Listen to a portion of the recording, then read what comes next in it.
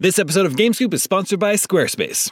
If you're looking for a way to make your business stand out and succeed online, Squarespace is the all-in-one website platform for you. They take the stress out of creating an awesome website, engaging with your audience, and selling anything from products to content to time, so you're able to focus on, everything else. In other words, you'll have more time for gaming. With the new guided design system, you can choose from curated layouts and styling options to build a unique online presence from the ground up, optimized for every device. And with Squarespace's integrated, optimized SEO tools, you'll show up more often to more people. Squarespace doesn't just make things easier for you.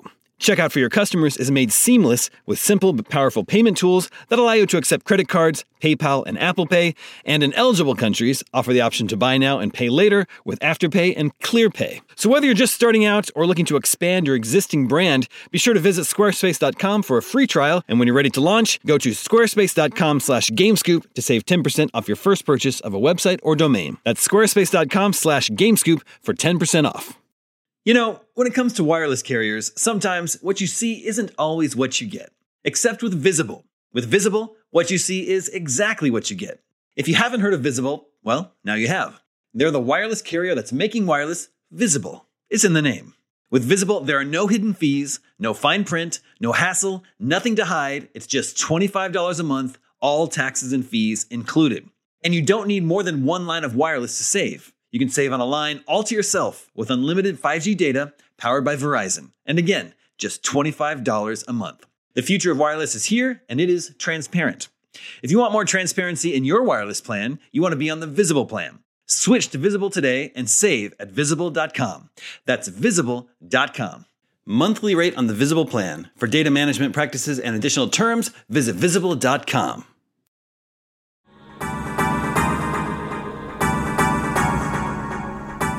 What's up, everybody? Welcome to IGN Game Scoop. I'm your host, Damon Hatfield. Joining me this week are Sam Claiborne. Hey, Damon. Justin Davis.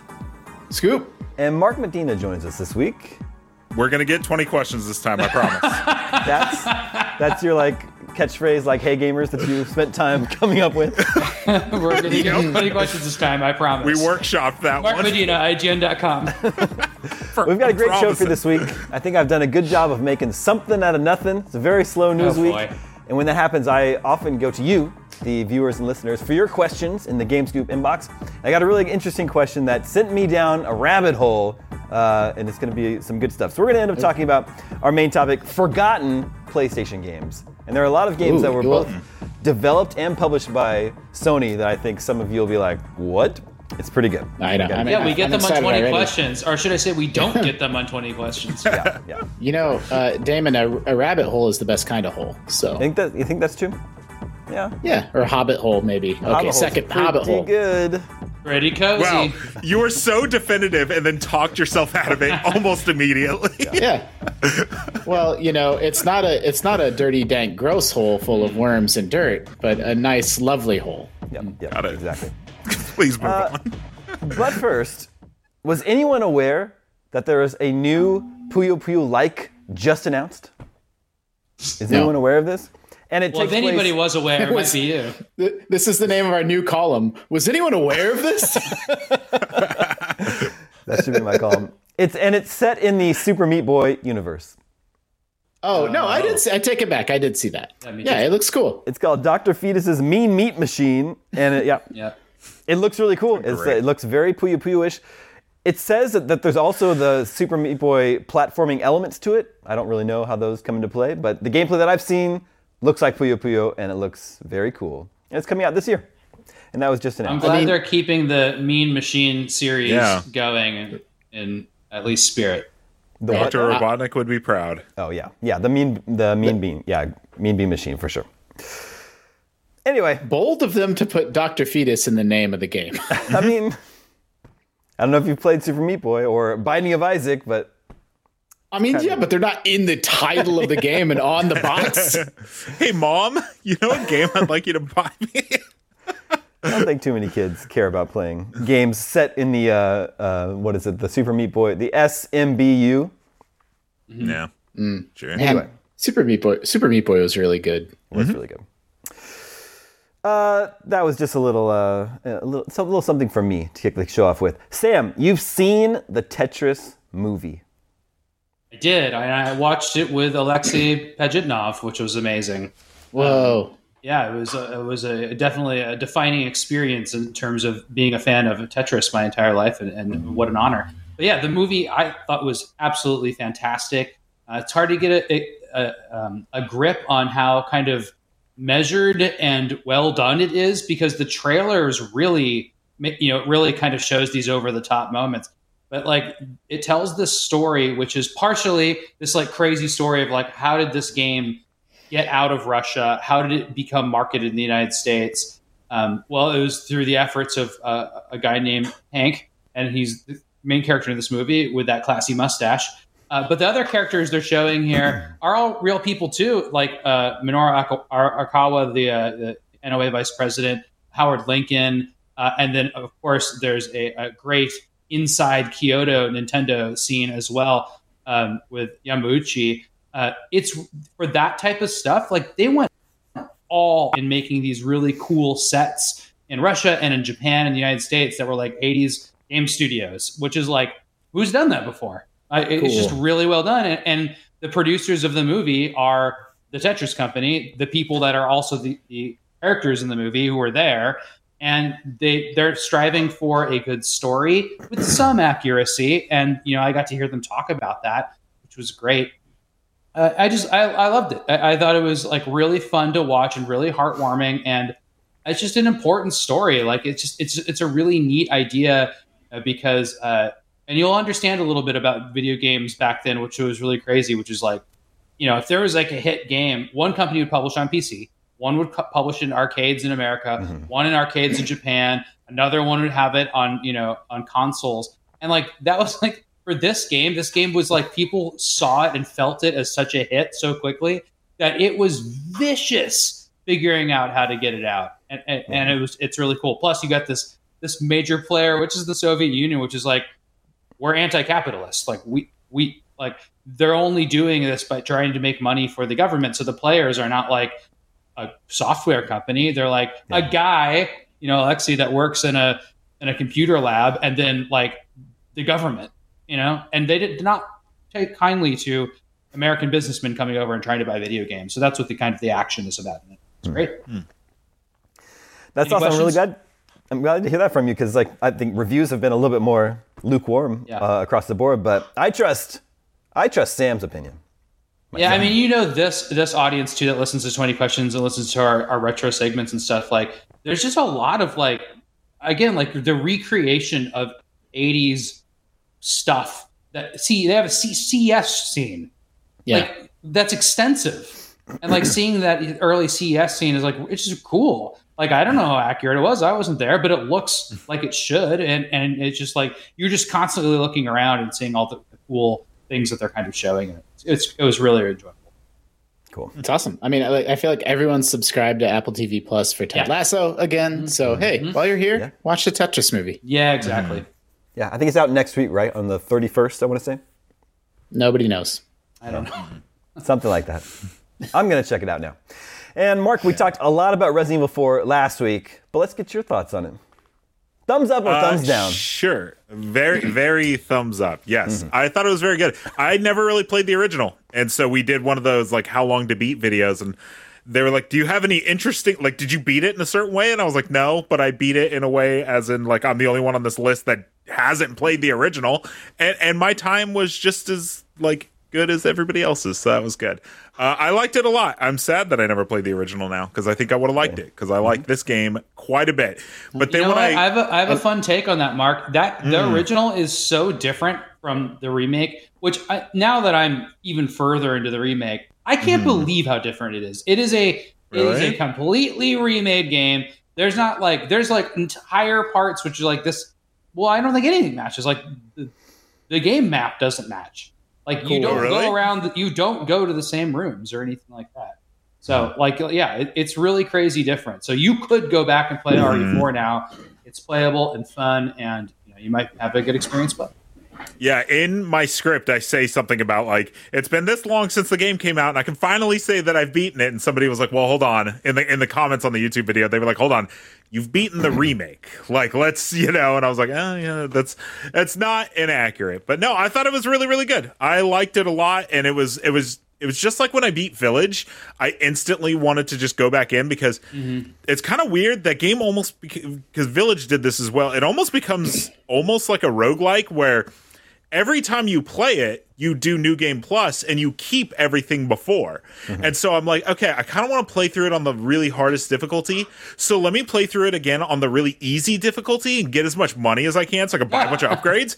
And then I'll play through it again on the hardest difficulty and I'll have all these upgrades and stuff like that. And it's a weird way to like look at it, but can you choose professional, the hardest difficulty, if you've only played through on easy?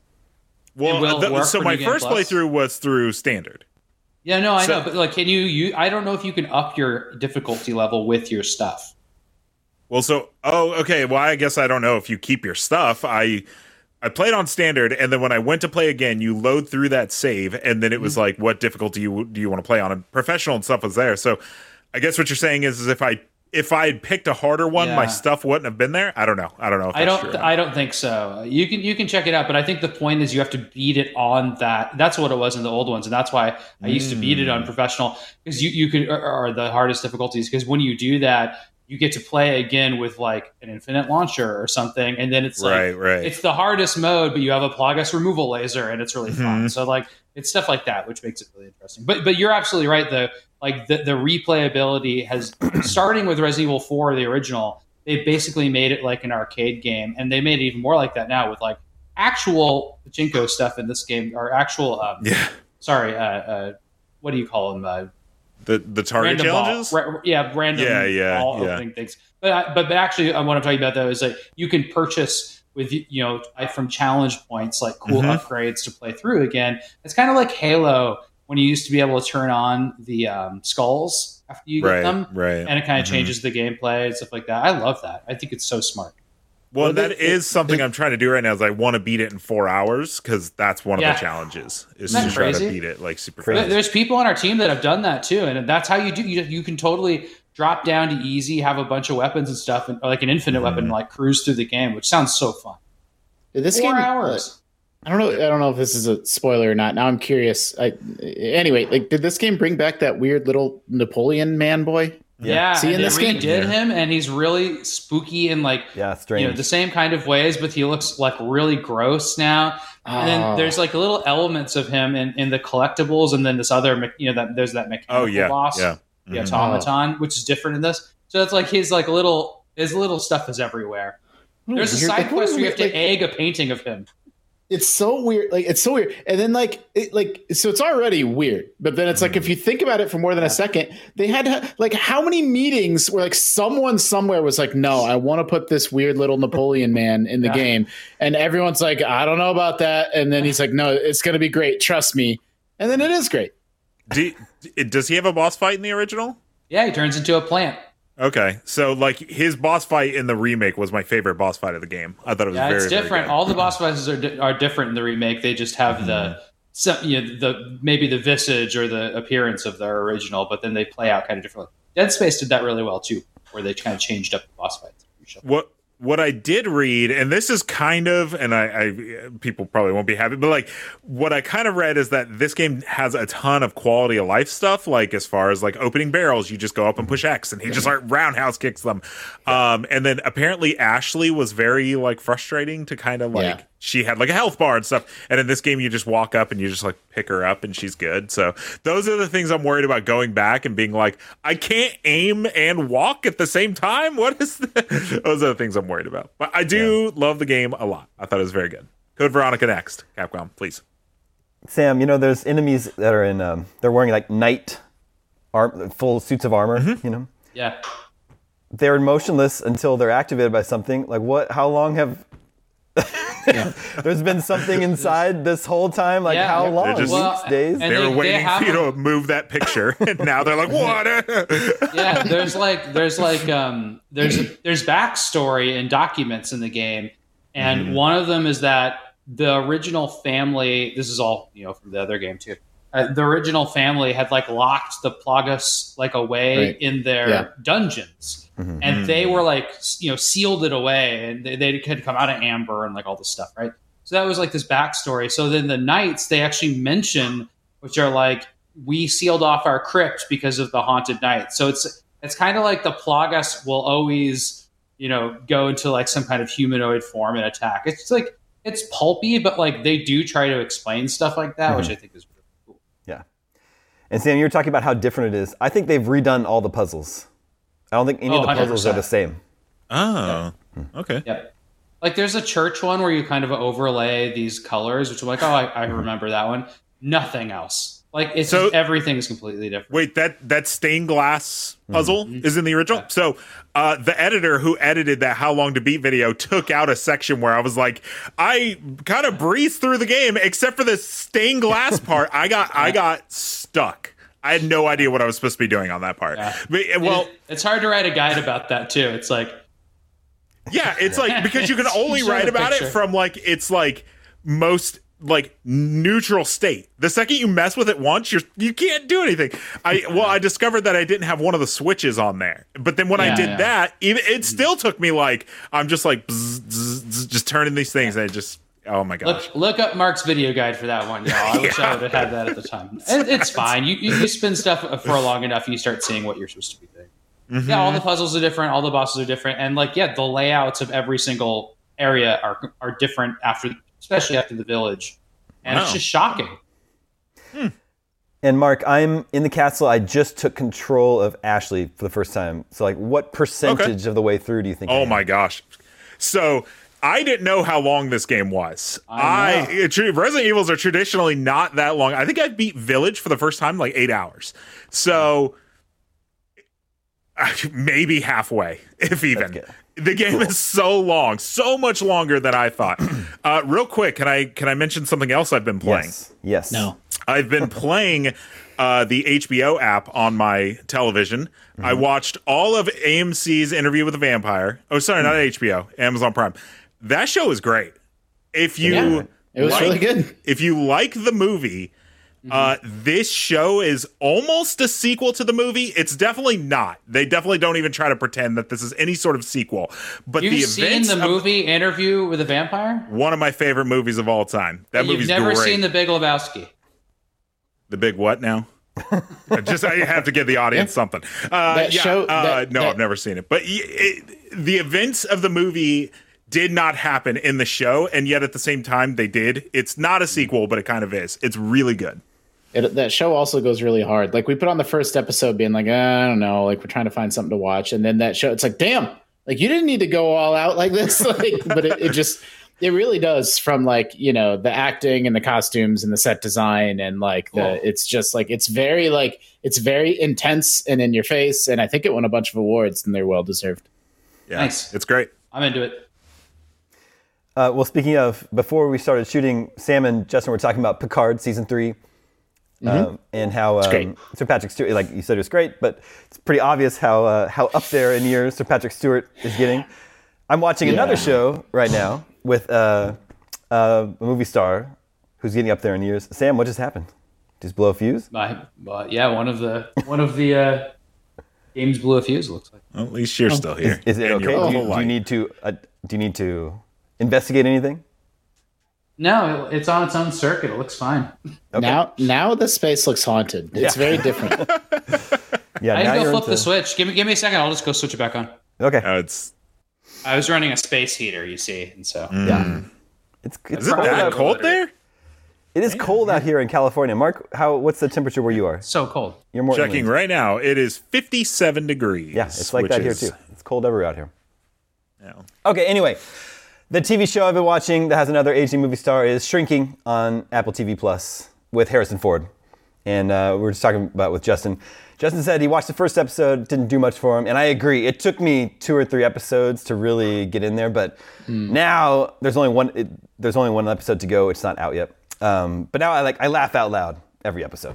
It's really good. And it's like, it's Jason Segel is a psychiatrist whose wife recently passed away, and he's been grieving and neglecting his teenage daughter. And his mentor at work is Harrison Ford, another psychiatrist, and so it's like he's like dealing with all that and starting to emerge out of his period of grief and all that sort of thing. But well, I do agree it takes a couple episodes to hook you. Once it does, it's very, very funny. Awesome. Yeah, it's a good recommendation. I like it. Is anybody going to watch Hello Tomorrow on Apple TV Plus? I don't know that one. It looks like Fallout. It's like Whoa. It's like takes place in the 50s, and yet the cars are like floating and stuff like that, and it looks really high production value, which is nuts because there's a Fallout show coming out. But like this looks like Fallout, and it has a lot of the characters from other Apple TV stuff, like a lot of the actors from like Morning Show and stuff like that. This episode of Game Scoop is brought to you by NordVPN. As Scoop Nation knows, your Omega Cops have been a little obsessed with a movie called Weekend at Bernie's lately. But as happens too often these days, it is difficult to find it streaming here in the US. That's where NordVPN comes in. With NordVPN, you can switch your virtual location to a more enlightened region where they appreciate the comic delights of Weekend at Bernie's. And it's not just for streaming movies and shows. Switching your virtual location can allow you to save money by purchasing flights, hotels, and subscriptions from other countries at a cheaper price.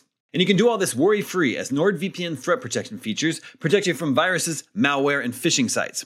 Best of all, NordVPN costs the price of a cup of coffee a month, and one account can be used on up to 6 devices. To get the best discount on your NordVPN plan, go to nordvpn.com/gamescoop. Our link will also give you 4 extra months on the 2-year plan.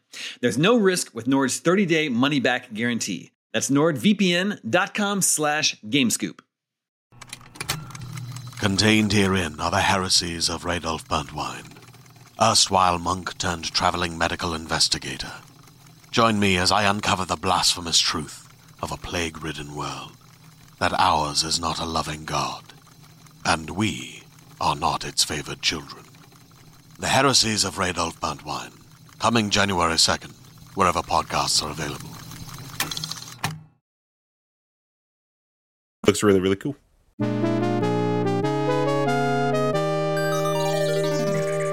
Let's check in with the listeners. Hey, listeners. Listeners, remember you can always reach us at the email address gamescoop@ign.com, just like Jared in Texas did, who says, hello, after all this talk about Microsoft possibly acquiring the rights to juggernaut franchise Call of Duty, it got me wondering about how Sony might combat this business move. I remember growing up loving the Killzone games, but after Guerrilla moved on to Horizon, it's less likely they would revive that franchise. Perhaps even another IP could be revived, such as Resistance or another personal favorite of mine, SOCOM. What routes do you and your peers believe would be the smartest move to try to lessen the damage of Microsoft, possibly dominating the military shooter genre? And what are some of your favorite discontinued Sony shooter IPs? I look forward to your words of wisdom. Thanks from a big fan.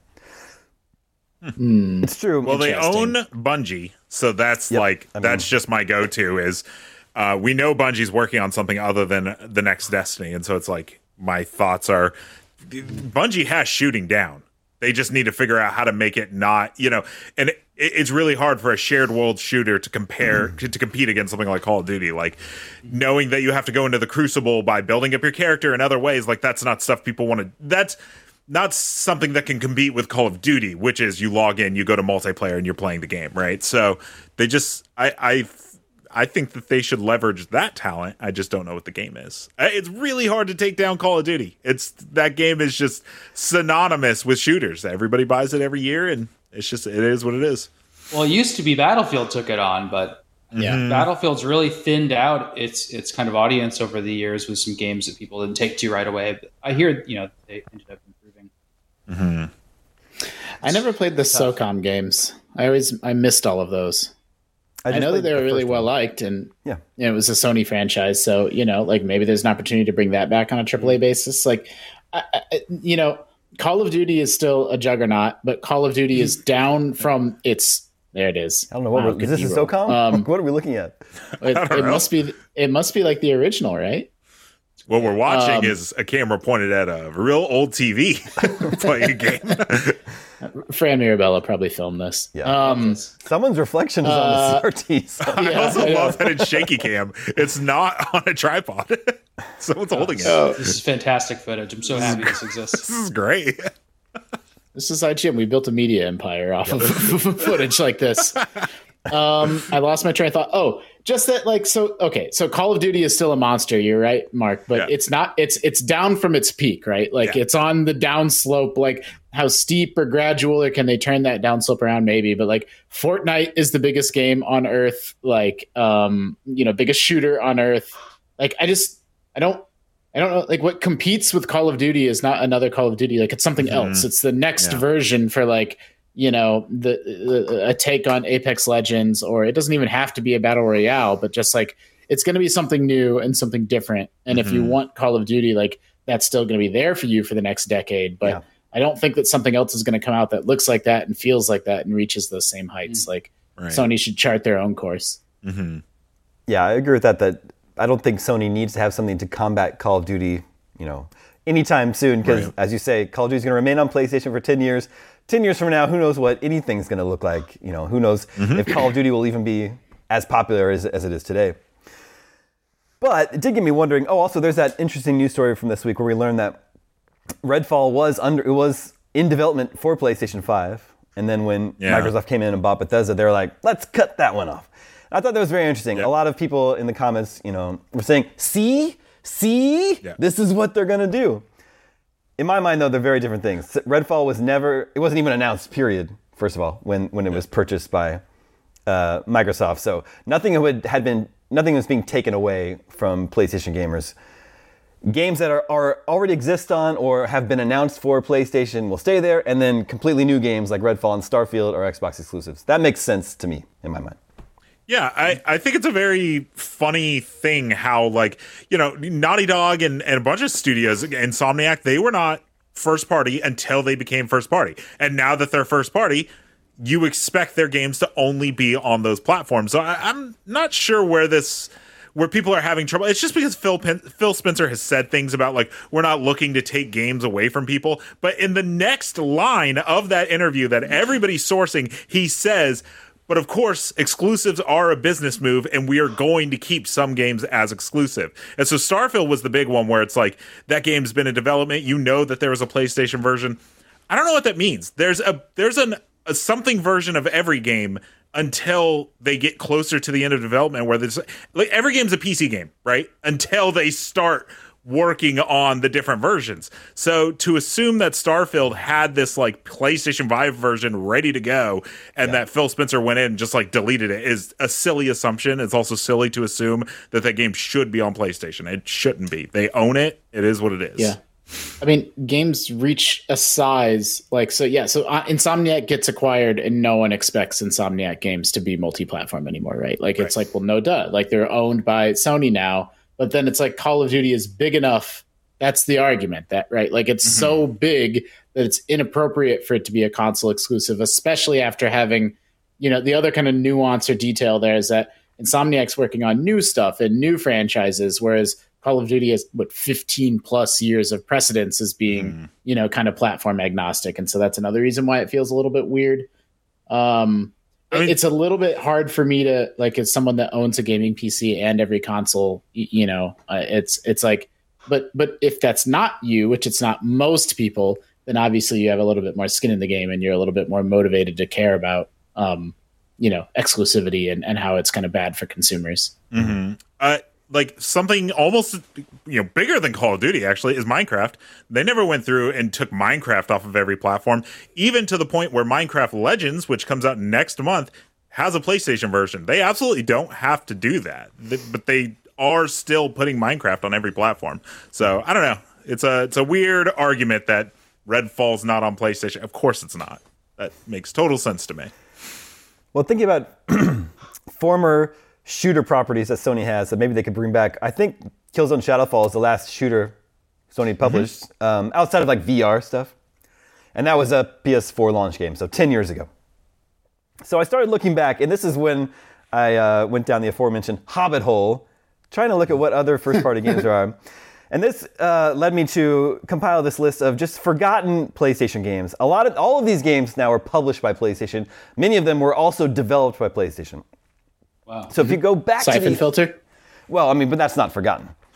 I don't think. I'm going back. So 1995, the first year that the PlayStation was available, Sony published a first-person shooter called Kiliak: The DNA Imperative, which was a Doom clone that IGN reviewed and gave a 3. So it would have been... That's what you call a game title. Yeah. Kiliak, I remember the DNA Imperative part of that, but I don't remember Kiliak. Same. I was looking at footage earlier today.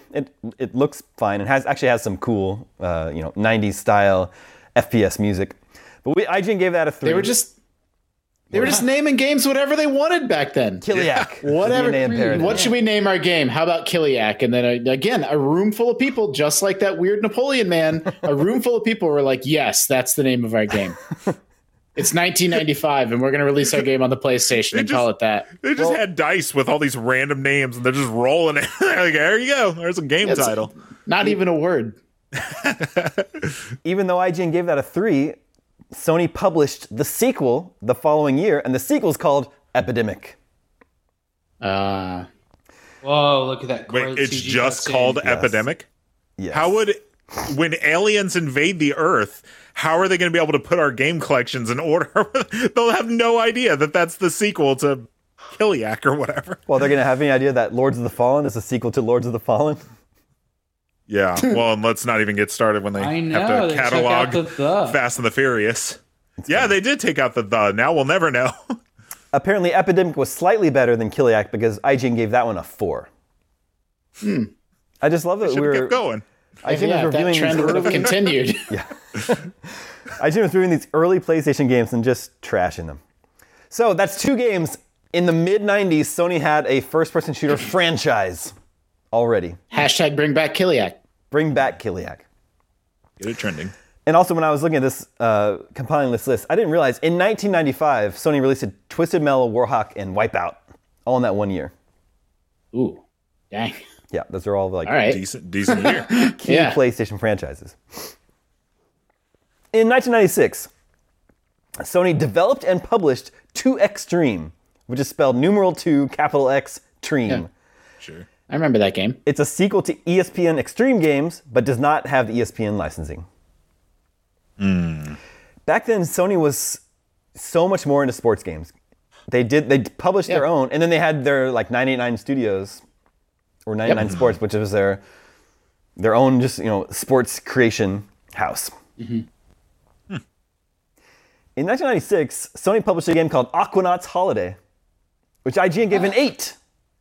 Oh wait, I understand. We're just doing weird forgotten PlayStation games. It's not shooters. That's where it started, for a Justin. second. That's where it started, Justin. But then I was like, "What is this game?" Okay. I was gone for a second, but now I'm back. Now I'm picking up what I you're was putting really down. hoping this was a first-person shooter, though. Aquanauts Holiday was what? I don't remember. I mean, I recognize the name. So IGN reviewed it. Our review is 2 paragraphs long. What? Wow. I'll read the first paragraph, so half the review. Aquanauts Holiday occupies a peculiar space in the PlayStation's roster of shooters, fighters, and sports games. It's not really any of these. In fact, it's not really a game. What Aquanauts Holiday is, however, is a fun and immersive 3D underwater sim of the most relaxing kind. Yeah, like that Endless Ocean game that came out on the Wii. Weird. Also, so 1996, and IGN reviewed it. That's very early IGN. I know. It would have been, and when we reviewed Kiliak in 95. It would have been under the Imagine Games Network umbrella, and it was a PS Extreme, whatever, .com. That was exactly. That would have not been IGN. That would have been the other brand that got folded. Eventually it would be later. folded into IGN. Yeah. So, we're talking about sports games. In 96, Sony developed and published NBA Shootout, NCAA Game Breaker, and NFL Game Day 97. Whoa. Developed all those games in-house and published them. So those used to be all the EA competitors, but there's so few of those now. Yeah. 2K. If you're a younger gamer, it's hard to overstate or understand just how incredibly dominant the PS1 was as a cultural force throughout the mid to late 90s. Cartridges were so expensive to manufacture for game developers, and then therefore the games ended up costing $70. And then PlayStation just had these $50 bangers month after month after month of it was just a weird time. weird time for games, seeing this newcomer come into the market and rise to prominence so quickly. Mm-hmm. This next one, maybe only Justin would know. In 97, Sony published a game called Carnage Heart. It's a mech-based, turn-based strategy game. No, I don't remember. I never heard of it, but IGN gave it a 9.2. And it sounds totally up my alley. Wow. I bet it's expensive now. I'm sure. It sounds like it would be like a front mission competitor. Yeah, and I'm sure it has some kind of anime or something like roots in Japan, but it's just called that here. Yeah. This game looks great. I'm looking at it now. Yeah. This game looks awesome. Right? And then, does everyone remember this is Carnage Heart. You're like, well, maybe this footage doesn't look so awesome. The game looks fun. And then, does everyone remember the Spawn game? Yeah, I do. I remember it for Super Nintendo. It was a fighting game. Well, but the one for PlayStation, Sony developed. Really? Yes. Sony developed and published the Spawn game for PlayStation. IGN gave that a 2. That got a 2 out of 10. Is it not a fighting game, though, on front of PlayStation? I don't think so. No, I think it was 3D and you ran around. Yeah. And killed people. Third-person action game. Carnage Heart, developed by ArtDink, who is a Japanese game developer who makes some of their own stuff, but mostly pitches in and helps out on other people's games. Mm-hmm. They were one of the primary studios on Triangle Strategy in 2022. Wow. Still around. Cool. In 2000, Sony published 3 Disney games on the PlayStation 1. Aladdin and Asura's Revenge, Disney's Story Studio Mulan, and The Emperor's New Groove. All published by Sony. Cool. And then in 2000, Sony published its own Tony Hawk competitor called Grind Session. I don't remember any of these, dude. It was apparently okay. IGN gave it a 7. What year was that? 2000. Sounds like it was good. Yeah, good. Grind Session. So then moving on to PlayStation 2, in 2002, Sony published Jet X20, which is a jet ski racing game that's not part of the Jet Moto series. It's just another jet ski racing game that has jet in the title. In 2003, Sony published Downhill Domination, which is Wait, you know this one? No, I'm sorry. I think it's Jet X2O. Oh, okay. You're probably right. H2O. Yeah, Jet X2O. Yeah, you're probably right. Yeah.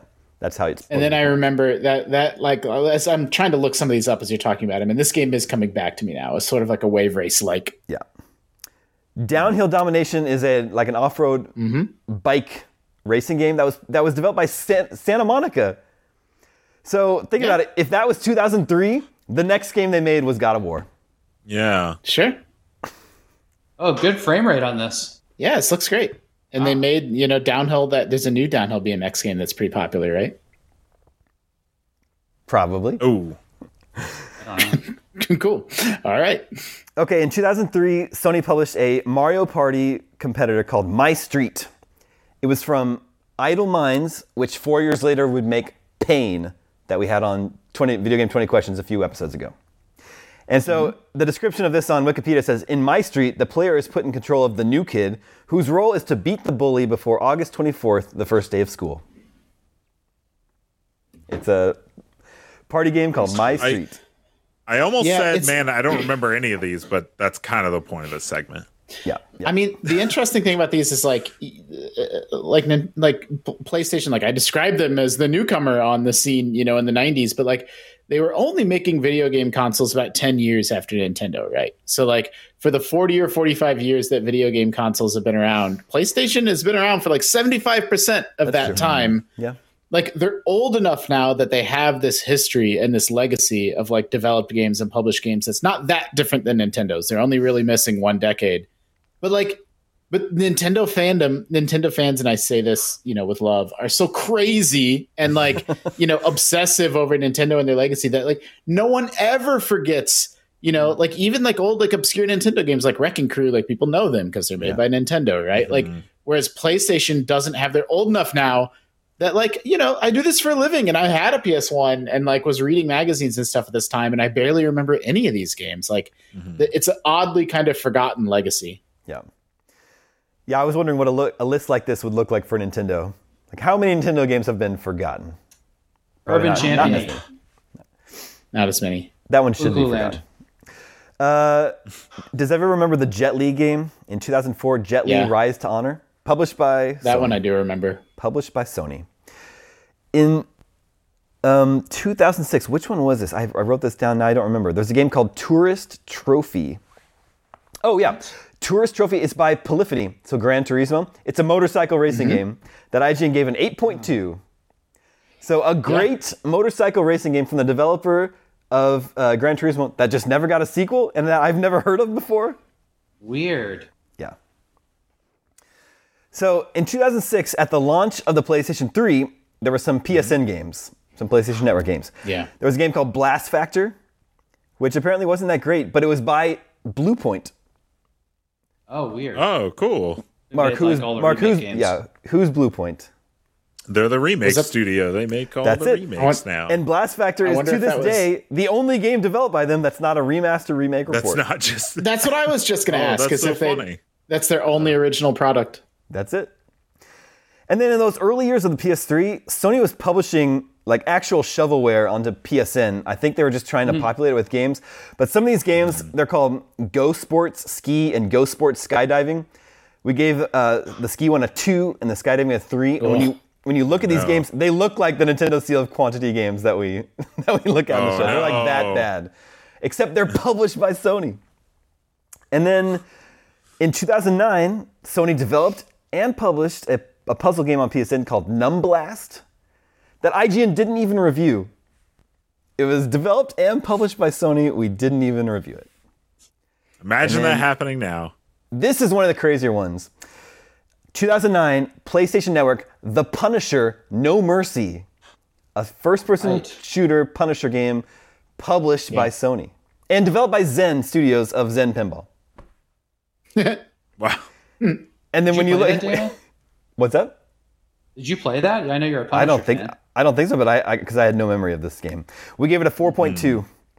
However, it is another example of Sony publishing a Marvel property. Yeah. Which they still do today. Those Disney ones are still surprising to me. Like, I can't believe they had like a straight up the latest Disney movies license for a brief period. That's crazy. Yeah. There's an Aladdin game on the PS1. Who knew? Yeah, I didn't know that either. There's another puzzle game they developed and published for PSN called Trash Panic, which looks cool. Yeah. It's like a falling block puzzle game, but it's just trash falling into a bin and you have to compact it. You don't ever clear lines. You're just compacting it to keep it from overflowing as long as you can. It looks cool, but I had How no mean memory is of the it. trash? And finally, that brings us to where this all started. A first-person shooter game that Sony could bring back, 2010 MAG. Oh my gosh. Yeah, that I remember. Yeah, I remember that too. What it stood for, Massive Action Game or something like that. It was 100 player. It was its whole shtick was 100 player. Oh, 256. Yeah. Dang, So it's kind of ahead of its time from the battle royale standpoint, right? Yeah, totally. Yeah.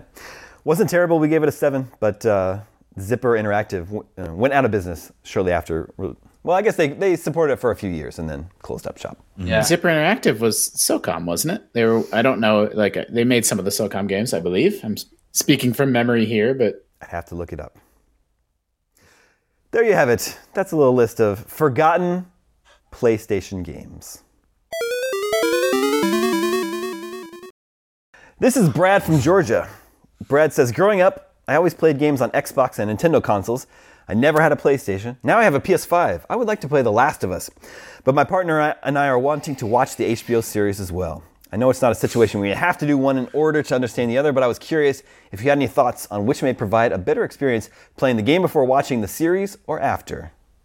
Mark, what do you think? I've thought about this a lot because I have people I know that's not done either, and they're like, I want to watch the show, and I'm like, then you're going to spoil the game, and they're like, okay, I'll play the game. I'm like, then you're going to spoil the show. Okay, here's my thoughts. The show exists after the game, so I think you should play the game first because I think the game is the story of The Last of Us, and I think the show is the more of the story of the world of The Last of Us, right? There's so many episodes that and so many scenes, and even the episodes that they're featured in, that don't focus so much on Joel and Ellie. So if you want to play the first game and get that Joel and Ellie story, great. And then it's like everything about the show is just like a bonus, right? Everything is just like contextual and world building. So yeah, I believe the order that they were released is the order you should watch them if you care that much. I also don't think it really matters that much. That's just my recommendation. That's a good point. Sam, agreed. Sorry, go ahead, Justin. No, Sam can go. I'm not a huge fan of the gameplay and the games in the first place, and I think I like the show better. So it's like I think the game's kind of skippable now. I love the idea of games having great narrative design, but I don't think that game did. I think it had okay game design and a good story and a great story, perhaps, but like I don't think they came together that well, and I'd rather just watch it. So. Yeah, we're lucky to have a show that was made this way. It's a real experiment in my philosophy of games, which I'm always telling people, if you're looking for a good story, you probably will find it in a book, a TV show, or a movie instead of a game. Just fine. That is okay. Resident Evil 4 is really stupid story-wise. But boy, I cannot stop playing it, and I would recommend it to anybody on Earth. Justin, what were we going to add? Yeah. I think I largely agree with Sam. I'm hesitant to even say this out loud. I'm one of only I don't like the Last of Us game that much. I don't think it's very good. I've tried to play it 3 or 4 times. I find the gameplay boring. You're sneaking around and choking dudes out, and it takes 10 seconds, and you're throwing a brick, and then you're waiting, and then you're throwing another brick and crawling over here, and everything that everybody likes about it, from the emotional story beats and the acting and the set pieces and all of that, you can get that from the show, right? I don't think, and I'm not saying the gameplay is poor, but I also don't think it's exceptional. I don't think that the act of playing that game and doing those goddamn ladder puzzles, it's fine. It's fine. It's a good video game. And what elevates it is everything else that sort of surrounds the gameplay. And so, watch the show. It's done so well. Yeah, but I acknowledge that I know that that's a minority opinion, and it won our Game of the Year award for good reason, and so on and so forth. But for me personally, I didn't find that game to be as exceptional as most of the world did. I think people really want games to be cinematic, and they really want them to be mature. And I think that gets confused a little bit. And so I think critics and fans really like game systems and game consoles really want things to prove themselves and be, better than a game. But I think that's bullshit. I think games should stand on their own. And I think, Pac-Man is beautiful and remarkable and amazing. And it doesn't need to be as good as a Spielberg film to be anything but itself. And, I think we need to let go of that a little bit. And I think a lot of things get a lot of cred, and a lot of things go really wrong when they're trying to tell a really serious story, and some don't. I don't think this goes wrong in telling the story necessarily or anything like that. I just think grafted onto a video game, it makes you a weird mass murderer. And it's why does anybody trust Nathan Drake if he's killed 400 people to save a treasure that might tell where his brother is? It doesn't make any sense, totally. And I love has those to games, be that and I'm way. not recommending them. I'm saying they should exist, and it's fine.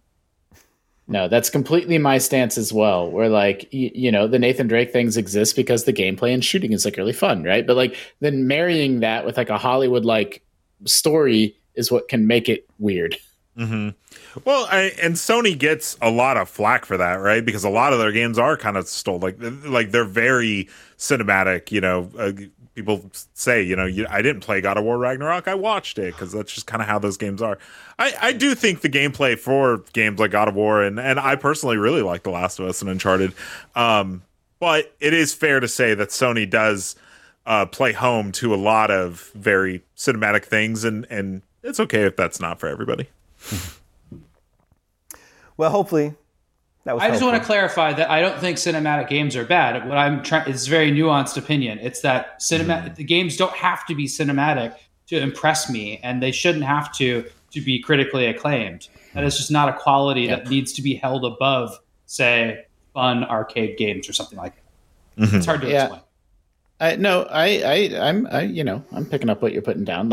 So much of the best storytelling, visual storytelling of all time, relies so much on tight control, like the way a camera moves in a film can make you feel a certain way, and but then in a game the player is in control of all of that, and like you wouldn't write in your script like Nathan Drake tried to climb something for 5 minutes that wasn't climbable and then he moved on, right? Like it's a controlled experience, and when you put that control in the hands of the player, that interactivity, like it can make something scary even scarier, right? Because you're the one running around and running away. But then it can have the opposite effect with certain other types of story, like like things that rely on timing, like comedy is really hard to do in games, for example, for that reason.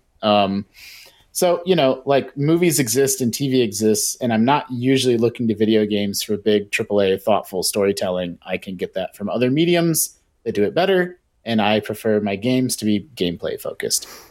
Generally, I do like, Damon, you talk about lean forward games versus lean back games, and like a lean back game that's like like an Uncharted, that like I'm just going to go on an adventure and it's going to be breezy and there's going to be cutscenes and gameplay. Like that's cool. That's awesome. Like and then there's storytelling through games like Portal, which like could not be told. Why watch a movie about Portal? Like that doesn't make any sense. Yet I can tell anybody what the story is, and it's really fun.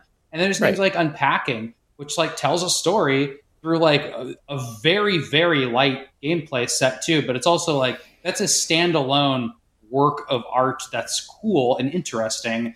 And is it a good storytelling mode? Sure, that's it is. It just is. Agreed. Well, we solved it, Damon. We have solved it. We answered that question. And you can watch Ghost of Tsushima soon too. Yeah, that's true. And I guess God of War. And you can watch all these Sony games. Twisted Metal. Twisted Metal. If you were interested in the story for that. Yeah. But don't watch Halo. Just play those games. They're fine. Games are fine for you.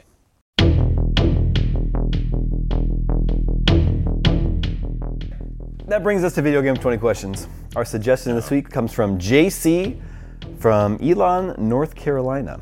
Elon. Let the questioning begin. Do we think it's published by Sony? Should we ask? Oh, actually, sorry. Go down his hobbit hole. Sorry, JC has a little note for us. Has been listening for years, through 2 marriages in the past 10 years to be exact, while cleaning, relaxing at night, while doing brain-dead tasks and games. You guys are a big positive part of my week. I've seen members come and go. I know you've grown families, and I've discovered great games from GameScoop-approved games like The Eternal Castle. That is an awesome game. Okay, now you may let the questioning begin. I like the little blurbs because it tells us something. It's like JC is not a young gamer; he's an elder statesman of gaming. Was this Eternal Castle? Was this game released in the 70s, 80s, or 90s? No. Aw. Okay. I really wish we'd get more 70s games. Centipede. Was this released on the Magnavox Odyssey? That's 80. Yeah, I was going to say Centipede was like 80, wasn't it? Asteroids, though. Yeah. Did this game have an overlay I had to stick to my TV? Yeah, exactly. Okay, so was this published? Was this a first? What do we say? A console exclusive? Yes, it was. Okay, now we just got to figure out which console. Let's see here. Was it on PlayStation fam? Was it on the PlayStation family? Was it? Yeah, this PlayStation family of home consoles and portable consoles. No. Okay. Was it exclusive to a Nintendo console? Yes. Here we go. We got this. Was this published by Nintendo? Yes, that's 5. Damon was just talking about how everybody knows all of the Nintendo published games. Here we go. Except for Fortune Street. People don't know what Fortune Street is. Okay. Yeah. Does the main character of this game, is he in a Smash Bros? Yes. Or she. Sure. Okay. That was a good Fortune Street. that was a good 6 questions. Feeling all right. Okay. Was this game exclusive to the Wii? No. Rip. Did this game come out on a disc format? No. Ooh. So Switch, DS, or Game DS, Boys or DS, 3DS. It can't be. It wasn't released in the 90s, so well, I guess it could be like late GBA. Okay. Well, so I almost Was messed this that game up. displayed? Was this a handheld game? Yes. Okay. It's Steel Diver. I love It's it. I love it. Okay. I mean, was this a Nintendo DS exclusive? No. That's 10. So it's got to be 3DS. 3DS, right? Do we need? Okay. Do we have to burn a question on that, or can we assume? Let's assume for now. Okay. Okay. Let's see. Is this game known for making use of like wait, a 3D? but it could be Switch also. Oh, yeah. Well, he but said then I think we handheld. call- Would you consider Switch a handheld? Yes. It's a hybrid It's the eternal. console. It's the eternal struggle. Yeah. It's a home console that You can play you handheld? can. Correct. That's how I read it. We can burn a question on. Okay. I don't know. Can we eliminate 2 out of 3 of the GBA, Right. 3DS, and Switch Yeah. somehow? Well, so we know it's not DS. So what we're left with is maybe Switch, maybe 3DS, maybe a weird late GBA game. Although that would, Yeah, I it's don't so even- unlikely. I know. Yeah. You could So- pair Metroid Fusion with Metroid Prime. That came out in 2002. What year did the Nintendo Switch come out? The 2017. So yeah, we just 2016. need to eliminate So did- one of those decades. Was this game released on a console that was first released in 2017? Did this game make it? Okay. Okay, so 3DS more than likely, unless Yeah. it's an old GBA. No, it's Okay. totally 3DS. Okay. Steel Diver. Also, so Steel Diver. Just going down that route. That was a downloadable. Oh no, that was on cartridge, right? It was a launch game, right? It was on cartridge. Okay. 3DS games, there's obviously the obvious one. There's Animal Crossing. There's Mario 3D Land. Yeah. Zelda. We could ask if this is part of a giant series or just part of the Mario series or part of the Zelda series or something. Yeah, and we know that the character is in Smash. Bros. Yep. Because So there's the big series, like games with more than 10 games, like Zelda and Mario, and then there's smaller series like Metroid, which is like probably 15 games.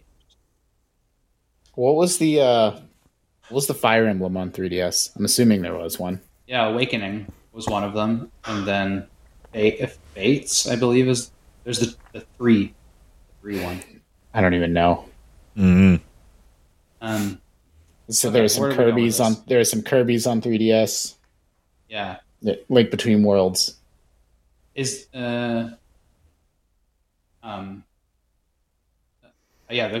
a lot of 3DS games, huh? I don't know. Is this part of the Mario universe? Yeah, it's a little bit of a gray area, but I think you have to say yes. So Donkey Kong, Tropical Freeze, something. They ported Returns to 3DS, but that wouldn't. They even said it was a 3DS exclusive, and Returns was like a port. Yeah. I mean, I don't know. There was some weird. There was Mario Party Yeah, Party I was gonna 100 say- or whatever I that was gonna weird say thing was. a party game. Sports WarioWare. was. I Kind don't of even skip remember. the 3DS. I mean, there is a game for it, but it's like a really strange one.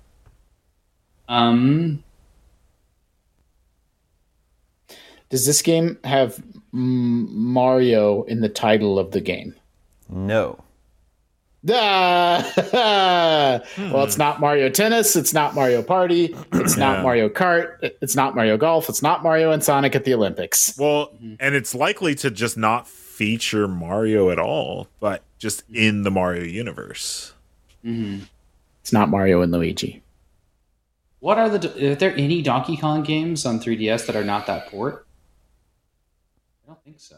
I mean, I can't think of the. Was- I mean, so Wasn't there that one where it's like almost, it's like the old arcade game? What's that game called? I forget. I don't even remember if it was a 3DS game.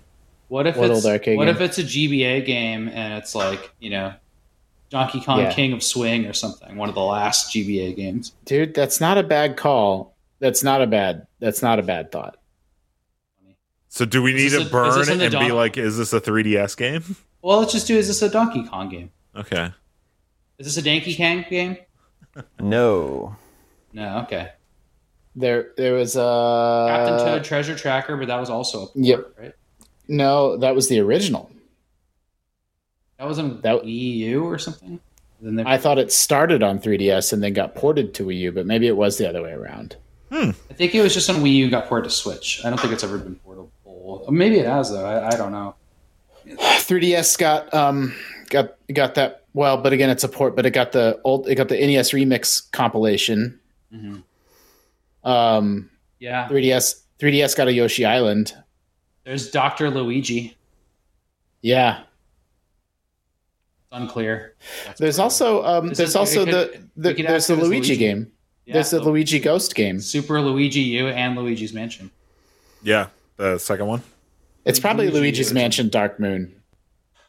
Is this a Luigi game? No. That's 15. Oh no!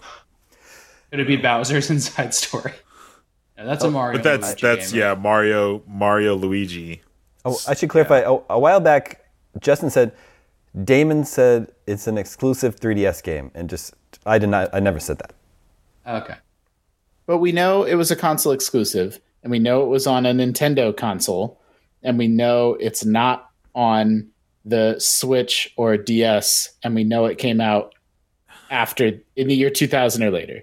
Yeah, but I think he's basically saying like it could be, which it's not because this doesn't take place in the Mario universe, but like it could be Ocarina of Time 3D.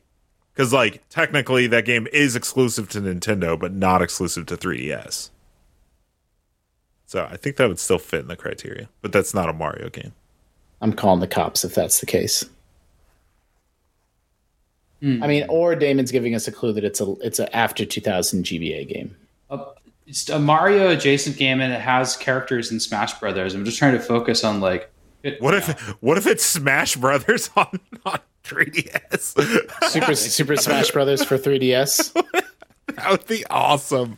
Yeah, David, that's even if probably it's not that, change it to that just so we can have this moment. I know I've brought it up on this show before, but I'm so mind blown that the fourth Smash Brothers is Super Smash Brothers 4 3DS and Super Smash Brothers 4 Wii U. Yeah, it blows me away every time I that's so forget funny. and remember that fact. do you perform Super Smashes in this game? No. Damn it. Damn, that would have been so funny. Boy. This is confusing. I don't Yeah. know where to go. I mean, I don't hate DK King of Swing. But it's not a DK game. Yeah. We just don't know outright that it's not. asked. Yeah, we That's asked what's Donkey weird. Kong. So Oh, we we did? know it's not a Mario in the title game or a Donkey Kong in the title game. Or just a Donkey Kong game. Which is like, what else is Mario adjacent that could be like that? Well, there's the Wario games. That's all I'm thinking about still. Yeah. Yeah. Who else? Like Toad had his own games. Super Princess Peach was on DS. Not Well, what about 3DS. a Yoshi game? Is there not a Yoshi game for 3DS? Yoshi? Yeah, Yeah, that's good. there is a Yoshi game. Well, I don't know what it would be though. I know. I don't remember what it's called. It's not Yoshi Island 2. They did. I mean, it might just be like so. They did new Super Mario Brothers. Like, was there a game? Was there a new Yoshi Island game? Is that a thing? There was on DS, and it had Baby Donkey Kong and Baby Peach in it, but I don't remember anything for 3DS. It gets a little confusing. Maybe there was. I agree. I don't know where to go. I mean, it could still be GBA. You know, I started this Yoshi. podcast with so much confidence in us. how many questions do we have? 4? 3 questions and a guess. Man, and it not having Mario in the name like that, that knocks out any sort of like weird, Paper Mario, like any of those. Mm-hmm. Right. Yeah. Ooh, there was Yoshi's Woolly World. Hey, Yeah, that's good. We could ask if you play as a human. would we wouldn't consider Kirby in the Mario universe at all, right? No. No. Okay. Do you play as a human in this game? Human? I guess so. Okay.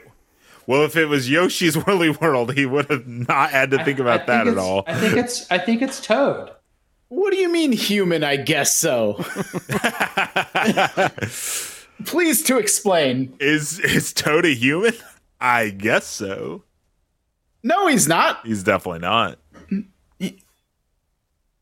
I don't know. I think it's ambiguous. It might be like Wario, because it's like, is Mario, Wario, like, are they humans? I don't know. Yes.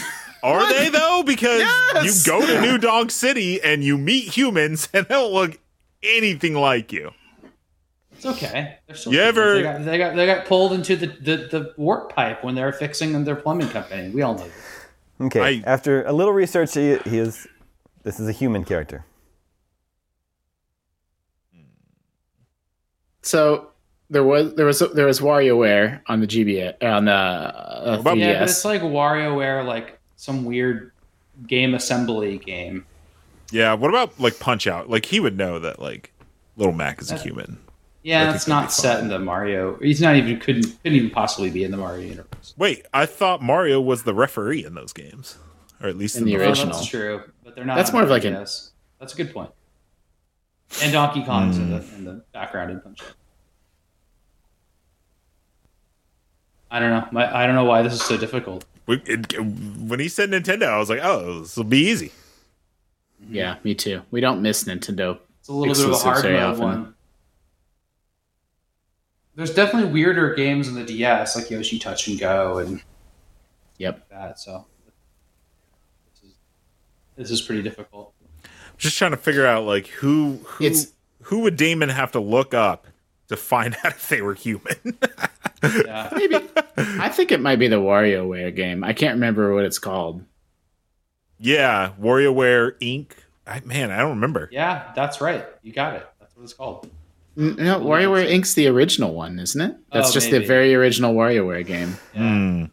It's called like it has, I don't know. It's called like Let's Make It or something. It's not I'm thinking Shake It, but like it's called Something. Okay. What about Tomodachi Life? There was also a WarioWare that was like a best of that they ported to Switch. Yeah, Tomodachi Life. What a game. All right, 2 questions and a guess. Okay, well, should we just burn one for Wario? Yeah. Okay, is this a Wario game? Yes. Hey, okay, so now we just have to figure out which one that is. Wait, but was there one on GBA? Hey, I think Yeah, it's that was the first original one on GBA. And it's So just that a would have GBA definitely game. been more in the 90s, yeah? Yeah. Well, It got ported to GameCube also with multiplayer. yeah, it did. The very original WarioWare was called WarioWare Inc. Micro Mega Games or whatever it was, Yeah. and it was GBA. And then you're right, it got ported to GameCube with. Okay, well then we multiplayer should modes. ask if it was on GBA first. That's our last Wait, we question. still have a question? We have one One question. Oh yeah, then we got this. Yeah. Okay. Was this on GBA first? Yes. All right, that's Yeah, it. it's gotta be that. WarioWare Inc. Maybe it's not though. No, it is not. No! So Wario, what You- is it? Wario. That's what it's called. You all made a fatal error. The Game Boy Advance was released in 2001. Oh. Yeah. Oh. No, I knew that. I But we got the game right. That's the GBA one. So it wouldn't be it didn't have to be a late GBA game. It's Wario we said Land. WarioWare Inc. It's Wario Land 4. 4. Oh no. Wario Land 4. This is great. I don't think we made a fatal error. Like, okay, look, yes, you're right. We made an error about the GBA, but we guessed a GBA WarioWare game. That was our guess. Well, our thing is that we had 3 consoles, GBA, Switch, and 3DS, and we annihilated. We got rid of Switch, and we're stuck on that. We should have. Yeah. Man. Yeah. Yeah. This I've game never is put- getting a little bit of a renaissance right now because there's a spiritual successor to it, Right. Pizza Tower. Pizza Tower. Yeah. Oh, Yeah, I that's just right. watched a YouTube essay about this game. I've never played it. It's like one of the few games in my Nintendo backlog that like I hope to get to someday. Well, I know hope it's this like shows up in the new Switch online. Yeah. It's got great pixel art. This is a Yep. really Yeah, good game. the animations are wild, especially when he walks up a ladder. Yeah. Craig Harris gave this a 9. yeah, well, that means it was mediocre at best. No. It's good. I've played this Oh one. man, it looks great. I can vouch for it. Yeah, you seem to just discount the GBA because you thought maybe you thought it was released in the late 90s or something. Well, we kept coming back to the GBA. I want to point that out, but I know what you mean. Yeah, I agree. We were a little too fixated on 3DS. Yeah. Look at those Mode 7 effects. Anyway, nicely attempt. Thank you for your suggestion. Who was that? JC in Elon, North Carolina? I think that's what I said. Viewers, listeners, if you have your own suggestions or for 20 questions or questions for the show, email them to me at the address gamescoop@ign.com. And that is all the scoops that we have for you this week. Thank you, Sam. Thank you, Justin. Thank you, Mark. Thank you to everyone working behind the scenes in our LA studio to make this episode possible. My name is Damon. This is IGN Game Soup, and we're out.